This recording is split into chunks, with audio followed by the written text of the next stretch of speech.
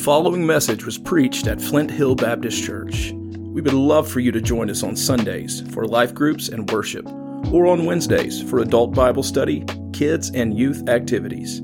For more information, visit flinthill.net. Amen. And what a beautiful hymn, is it not? Just a simple truth. If you want to be happy in the Lord, trust and obey. That really is the foundation of worship, is our obedience to the Lord. Moses learned that as he worshiped the Lord. God called him to lead the nation of Israel, and it was out of his obedience that he became to experience the Lord in ways that he never knew he could. And really, the opportunity is for us today as well. That's not my message. I'm just caught up in the moment. Trust and obey. It really is simple. It's quite simple. Maybe challenging at best. Certainly requires us to daily trust and obey. You can't live on yesterday's obedience or trust or your personal walk with the Lord. To walk with Him, to talk with Him is a daily cultivating of that personal, intimate walk with the Lord Jesus Christ. Open your Bibles to Revelation chapter 4. I was asked many weeks ago, how long am I going to be in Revelation? And as any good preacher, I said, I don't know. Not sure. But we started in Revelation 1 with a vision that God called John, the Apostle John, and began to open up. And then we got through the 7 churches there in chapters 2 and 3. And now in chapters 4 and 5, the Lord opens up a window or a door into heaven. And John is called up to get a glimpse of what's about to take place. And he begins to see in heaven in that capacity.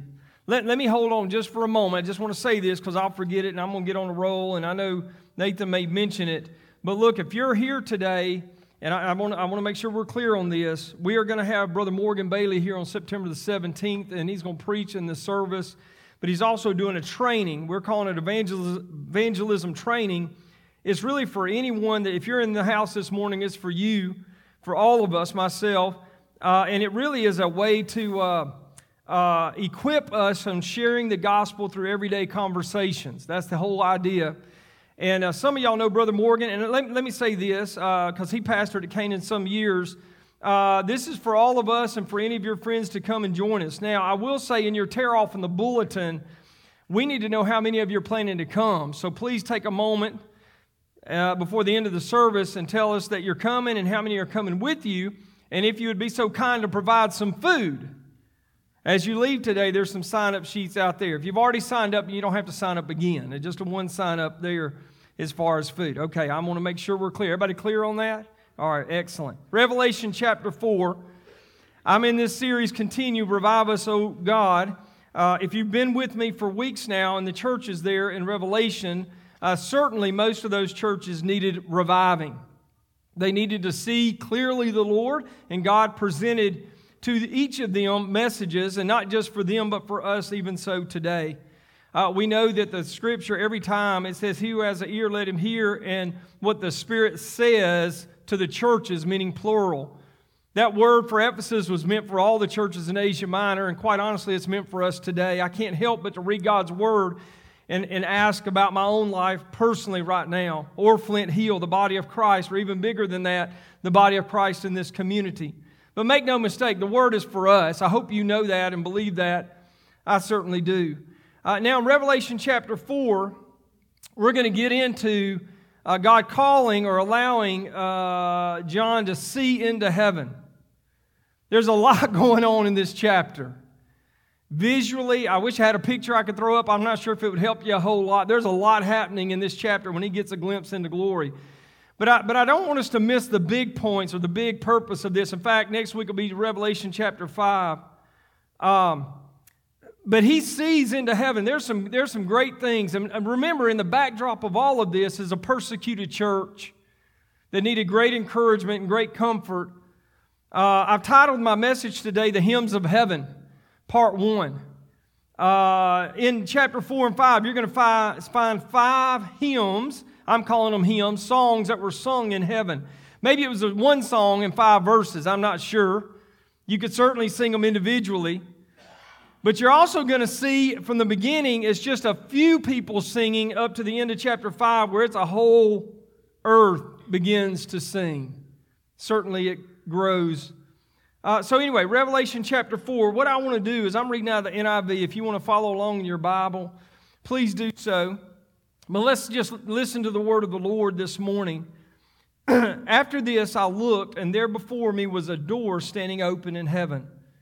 And the voice I had heard first speaking to me like a trumpet said, "Come up here, and I will show you what must take place after this." At once I was in the Spirit, and there before me was a throne in heaven with someone sitting on it. And the one that sat there had the appearance of jasper carnelian. A rainbow resembling an emerald encircled the throne. Surrounding the throne were 24 other thrones, and seated on them were 24 elders. They were dressed in white and had crowns of gold on their heads. From the throne came flashes of lightning and rumbles and peals of thunder. Before the throne were 7 lamps were blazing. These are the 7 spirits of God. Also before the throne was what looked like a sea of glass, or clear as crystal. In the center around the throne were 4 living creatures, and they were covered with eyes in front and in back. The first living creature was like a lion, the second like an ox, the third had a face of a man, and the fourth was like a flying eagle. Each of the 4 living creatures had 6 wings and covered with eyes all around, even under their wings. Day and night they never stopped saying, "Holy, holy, holy is the Lord God Almighty, who was and is to come." And whenever the living creatures gave glory and honor and thanks to Him who sits on the throne, He who lives forever and ever, the 24 elders fell down before Him who sits on the throne and worshiped Him who lives forever and ever. They lay their crowns down before Him and say, "You are worthy, O Lord our God, to receive glory, honor, and power, for You created all things, and by Your will they were created and have their being." Father, we just come before You in the precious name of Jesus Christ. God, would You let Your word just speak to our hearts today? God, we ask it in Christ's name. Amen. Over 500 times the Bible references heaven. No doubt here in Revelation 4 and 5, we see some of the most clearest pictures of what heaven is looked like. You remember Paul was called up into what they call the third heaven. In their day, the first heaven would have been the atmosphere in which we live today. The second would have been that interplanetary or interstellar area where the galaxies are. To the very third, it would have taken them to the throne room of heaven, in which John gets a glimpse of. It was in this heaven which Christ ascended to the resurrection, after the resurrection, and is seated at the right hand of God. At this point, at this vision, this becomes John's vision, really pertaining to the rest of what we call the book of Revelation. So this vision of heaven, there's several things here. I'm going to kind of walk through it. I'm just going to tell you, John MacArthur helps me. I don't know about you. Some of y'all might be scholars on the book of Revelation. It certainly is one of those. You remember that little survey I did? It's been a while. But anyway, I did a survey. One of the topics was Revelation, teaching on that or preaching on it. So I'm going to do my best to preach on this passage of Scripture this morning. But there's some clear things that John sees. First is the throne of heaven. This was not a piece of furniture, but a symbol of God's sovereign rule and authority. That's all throughout Scripture. But it's located in heaven. It said that the throne was standing because God's rule is fixed, permanent, and unshakable. It's immovable, and it reveals to us that He is permanent, unchanging, and complete control of the universe. I just want to remind us here. The initial audience, the original audience of this letter that John would have written to, remember he's on the island of Patmos. He had been persecuted, history tells us, boiled in a vat of wax. I mean, he should have died, but he didn't. So he's in this horrible persecuted state. The church is facing some of the most severe persecution up to this point that it's ever known. How important is it to remind His people that He's on His throne in heaven?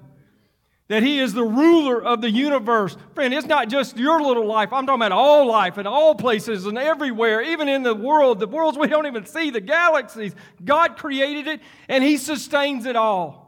How encouraging that is to the Christians there that are facing horrible persecution. Things taken from them left and right.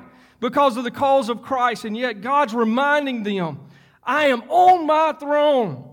And even in your world, you may not understand what is going on, but I have a plan and a purpose, and I will bring that into fulfillment at the appointed time. I mean, it just reminds the Christians there. So I hope that's encouraging to you. Not just talking about the second coming of Christ and the end of days, but I'm just talking about our life personally. I can't help but to come back to that.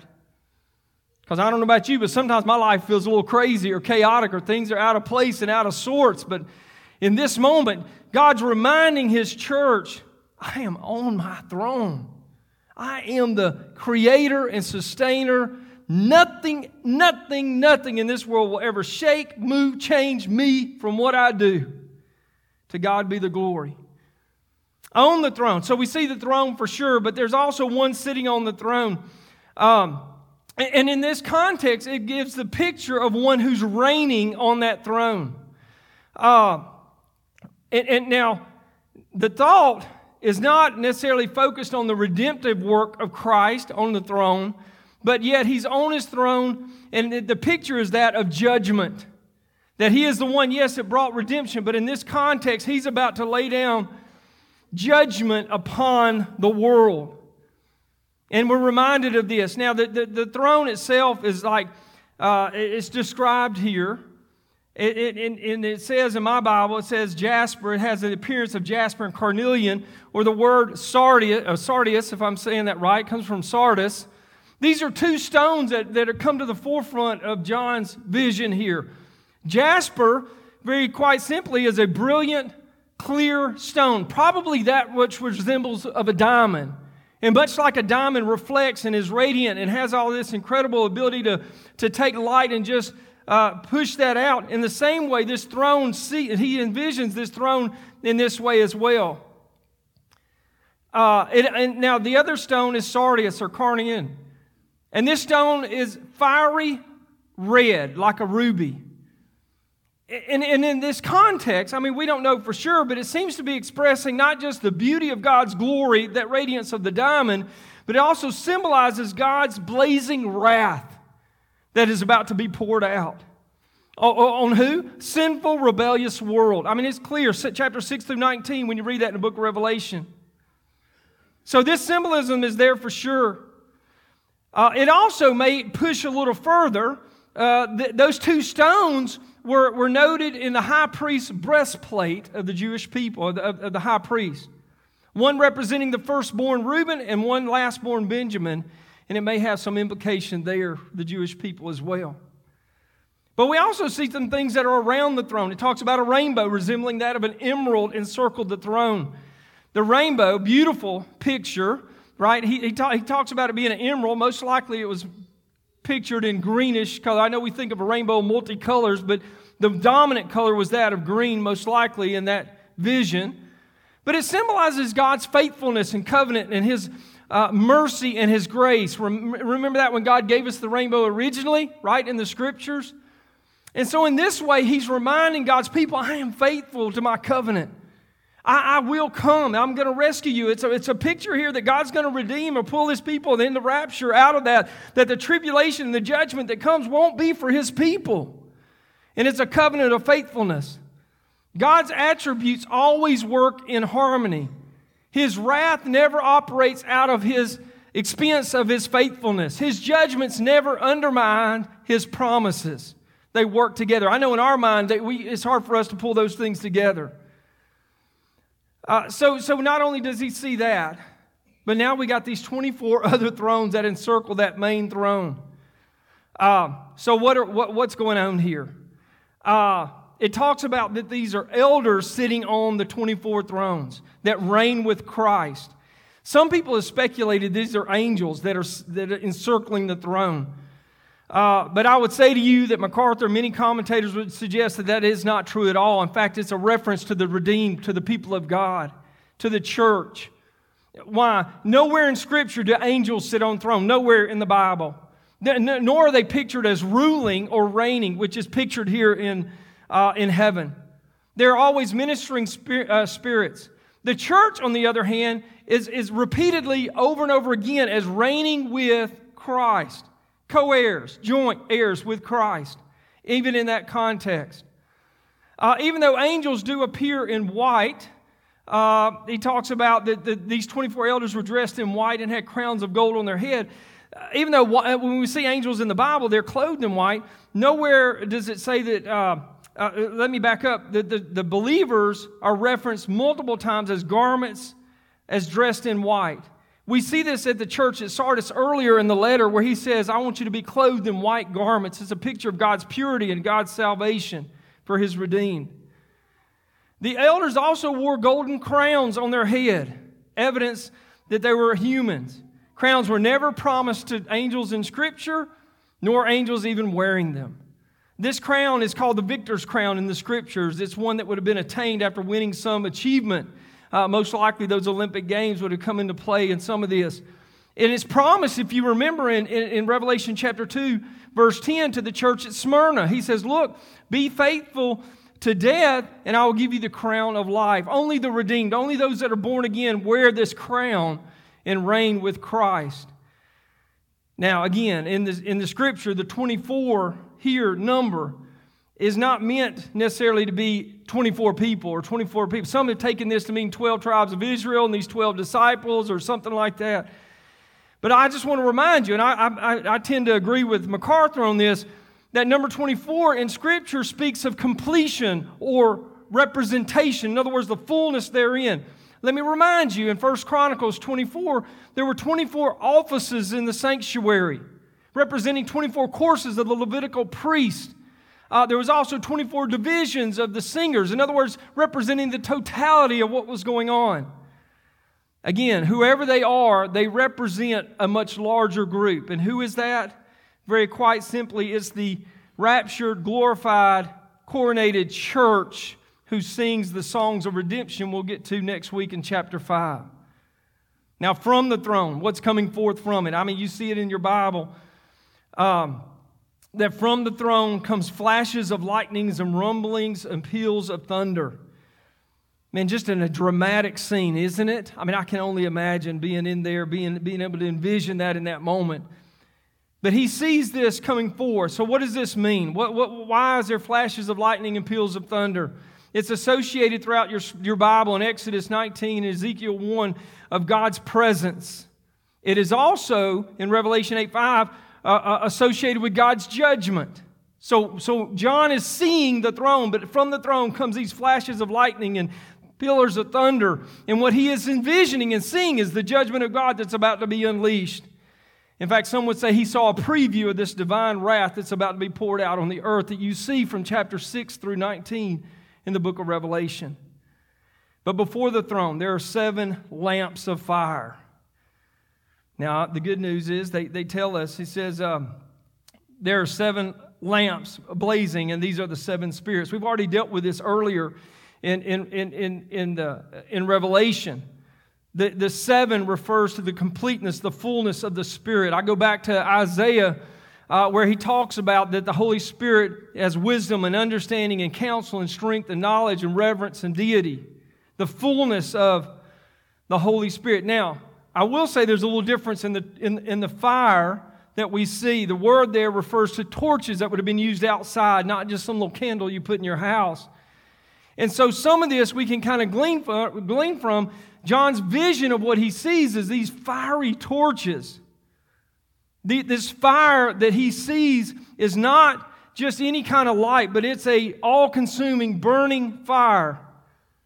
Most likely a reference, what? To the judgment that's about to come upon sinful, rebellious mankind. And Holy Spirit is going to be the torch that brings it. It's interesting, the comforter for those who love Christ will be the consumer for those that reject Him. But now there's in and around the throne. I know you're amazed by this. There's 4 living creatures. It's not the first time in your Bible it talks about the 4 living creatures. There's other places in Ezekiel that talks about it as well. But they seem to be in and around or closest to the throne. It seems to be that when they, in their capacity, one of their purposes is to bring about worship. They were designed for that, no doubt. Ezekiel's description and that of Revelation could be that these 4 creatures, they're going to be used throughout the rest of Revelation, could be what you might call the divine war machine that's about to unleash this judgment upon the world. Ezekiel chapter 10, verse 15 says that they're cherubim, seraphim. I mean, that's most likely what they were. In other words, they were certain type of angels that were associated with God's holy power. The Bible says that they're full of eyes in front and behind, symbolizing what? Their awareness, alertness, the comprehensive knowledge. No, they're not like the Lord, but here's the deal. Nothing will escape their scrutiny. So we see this description of these four creatures, right? He says that, what is he talking about in the Bible? He says in the Scriptures, one is like a lion, an ox, a face of a man, and a flying eagle. The lion represents wild creatures, the calf, domestic animals, the eagle, flying creatures, and man, the pinnacle of his creation. Symbolically, the lion represents strength, the calf, service, the man, reason, and the eagle, speed. It says with their wings, right, all around, even under their wings, day and night, they never stop saying, "Holy, holy, holy is the Lord Almighty, who was and is to come." No doubt their purpose is to bring praise and honor and worship unto the Lord. We know from Isaiah, he saw this as well in the vision that he had in Isaiah chapter 6. He talks about these wings. He said they cover their faces because even these beings, created beings, cannot see God face to face. There's a sense of reverence before Him in worship. It says that they cover their feet because why? They knew that the place where they are is holy ground. There's a sign of humility. Worship is thus their privilege, calling, and permanent occupation. When we look at this chapter, there's a lot going on here in the book of Revelation. Let me remind you, to the original hearers of this word, they were severely persecuted for their faith in Christ. We've already seen this beautiful description of what's going on. And it brings us down to the first hymn of this Revelation in chapter 4, where these winged creatures keep saying, "Holy, holy, holy is the Lord God Almighty, who was and is to come." And then not only that, as they continue to worship, all of a sudden you've got the elders chiming in. "You are worthy, O Lord our God, to receive glory, honor, and power. For you created all things, and by your will they were created and have their being." Reminding us, in the face of severe persecution, the church is being reminded that God not only is holy, but He is creator of all. In fact, I would title this as the hymn of creation. When we see these two verses together, it declares imminently that God created all things, and by His will they will be accomplished. Even though we may not understand from this side of heaven, we know that God has a plan and a purpose for our lives, even so today. And the church in the first century would have been reminded of this, hopefully encouraged, right? I mean, if you could be put in jail for preaching the gospel, doesn't it encourage us to know that God has a plan and a purpose and He's with you no matter what, that He foresaw this day coming long before it ever came to fruition? And you know what? He sees the next day coming and that return of Christ. He sees all. He knows all. He created all. And by the way, it speaks to the purpose of our lives here today. Oh, I can't say enough about this. Every person in here that knows Jesus Christ personally as your Lord and Savior, you got a plan. God has a plan and a purpose for your life. I'm going to keep preaching that till Jesus comes. There's no such thing as a bystander when it comes to the gospel or the body of Christ. All of us are critical, interdependent upon one another and the work of God in our midst, the Holy Spirit of God, the Word of God. We are called together to honor the Lord, to worship the Lord, to serve the Lord. Friend, I just want to declare today, God has a plan. He is creator of all things. Good night. To God be the glory. Out of that, when we declare this hymn of creation, they can't help but to what? Describe unto the Lord His overarching attribute, the holiness of God. 3 times they repeat it. In one sense, they're saying fulfillment. They're saying we can't speak this enough. Holy, holy, holy is the Lord God Almighty. Utterly, completely separate from me and you. Our words fail us at this point. There's not a one of us in here that doesn't know impurity or sin or error or wrongdoing, yet God is totally separate from us. He is not like me and you. He is pure, totally separate from any evil. He is absolutely untainted by any wrongdoing. Samuel said it, or Hannah said it this way in 1 Samuel 2. He says, there's no one holy like the Lord. To God be the glory. Habakkuk praised God. Why? Because his eyes are too pure to approve evil. He cannot look on wickedness with favor. The psalmist declared God alone sits on his holy throne. Holy and awesome is the name. 1 Peter says, God himself declared this, you shall be holy, for I am holy. Make no mistake. God's word to the persecuted church there in the first century not only brought encouragement, but hope. Blessed are the pure in heart, for they will see the Lord. Friend, listen, you don't get pure by your own merit. Good night. No, please hear me. Please, don't leave this place like that. It is only through the finished work of Christ, His death and resurrection, the blood of Jesus cleanses us from all unrighteousness. But to a church that's severely persecuted, blessed be the name of the Lord. Holiness of God reminds them how desperately they are in need of Him. And it also reminds us of His standard, of His expectations for His people who are called by His name. The holiness of God. Anyway, all right. Not only that, but in this little hymn, this little song, it talks about the Lord God Almighty. It talks about the power of God. Almighty was a title identified. He spoke it long ago in Genesis 17 to Abraham. It identifies God as the strongest, most powerful, utterly devoid of any weakness, whose conquering power and overpowering strength none can oppose. Good night. How encouraging that would be to a church that's persecuted, to a church that's struggling, to a church that is enduring great hostility because of the gospel. And they're reminded not only is God holy, God created everything, knows all, sees all, but man, God's power is not dependent on our circumstances. He is able. Is that not true, church? Good night. He is able. I'm going to go ahead and share Ephesians 3:20. He's able to do more than you could ever ask or imagine. That'll mess you up. Is He not able to reach down out of heaven and save that dear friend of yours? Is He not able to restore and renew and reclaim? And absolutely. It is because of the power of God the church there in the first century was able to stand firm and continue to preach the gospel and share the good news. To look for ways to minister to others even though they faced great hostility. It was great encouragement. Friend, I hope it is for you today. I hope. Friend, I don't know about you, but the older I get, the weaker I get. I know some of y'all know I got my little ankles thing on. I know y'all are thinking I'm sporting my tennis shoes with my new clothes up here. Paula likes it a little bit. I can't wear them other shoes with the brace on. That's what it is. The older I get, the more difficult it is to do some things. I don't have the stamina that I used to. My strength is failing. The truth is, I'm recognizing that every single day. But let me tell you, I'm just going to declare to you as a preacher of the gospel, God is all-powerful. His strength is never depleted. Every moment of every day, to God be the glory. You can trust in Him, rely upon Him, and look to Him. Not only does it talk about God Almighty, but He also talks about the eternity of God.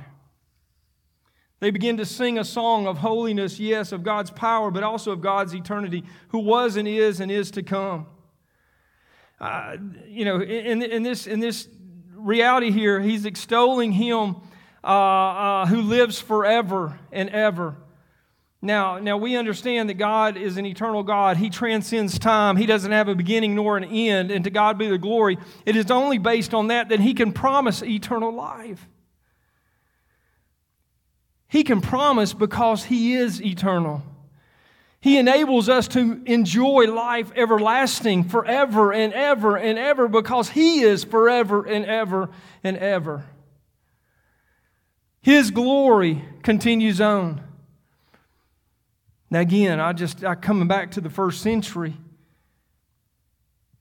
When we declare and praise God for being eternal, we recognize, even though I may experience suffering and struggles in this moment, in this place like the church was, we understand this is not all there is to life. To God be the glory. Now, if you're here today and you don't know Christ, you might be messed up at this point, but friend, I want you to understand that heaven is real. Eternity is real.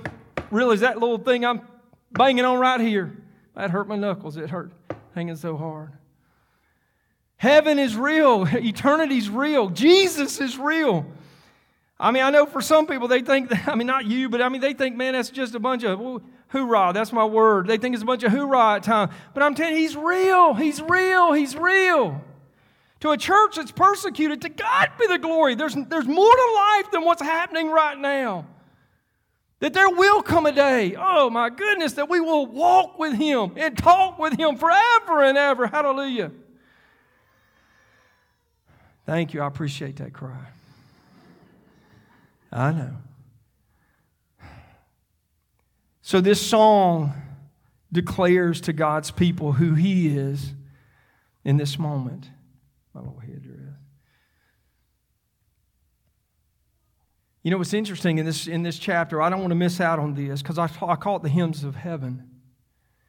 You know one thing we're going to be doing in heaven? Please hear me. We're going to be singing and worshiping the one true living God.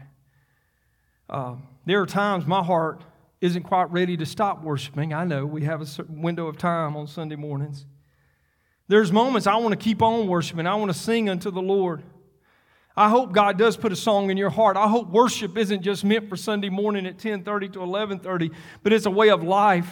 To God be the glory. Sing praises unto the Lord. I will tell you this, the one thing you will be doing in heaven is worship. Some of y'all are saying, well, Pastor, I don't really sing very well. It doesn't really matter. It doesn't matter. Now, some of y'all sing really well. Praise the Lord. Y'all need to sing louder. That'll help the rest of us. But all of us, all of God's children will worship forever and ever and ever. Can I just share with you, on this side of heaven, true worship humbles us before the one true living God and enables us to lay down our lives for His glory. You know what God is reminding the church here in the first century? Man, get your eyes off of this and get your eyes on me.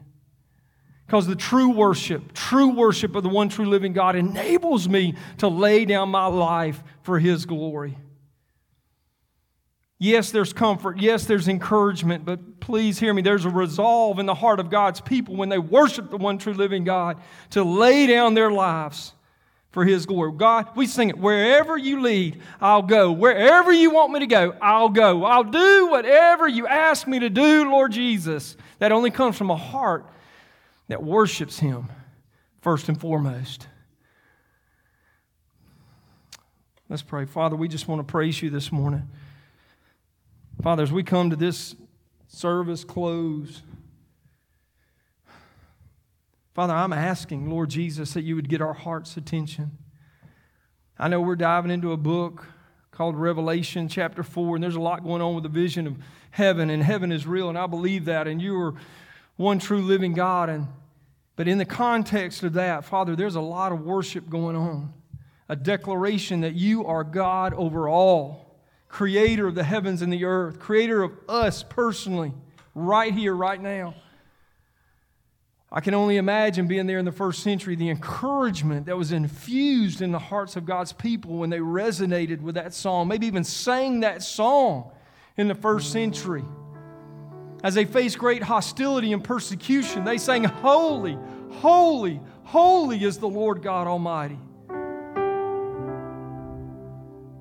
All-powerful, never-ending. Praise the Lord. No wonder those elders fell down and laid their crowns down before You. How can we hold on to our stuff and worship You, Lord? God, forgive us. Forgive us. God, in this moment, I just pray, God, get our attention. Here we are 2,100 years later. We're still awaiting Your return, Father. God, would You infuse in our hearts encouragement, passion, courage, a fortitude, a mindset that will say, I'm gonna worship the one true living God no matter what, no matter where.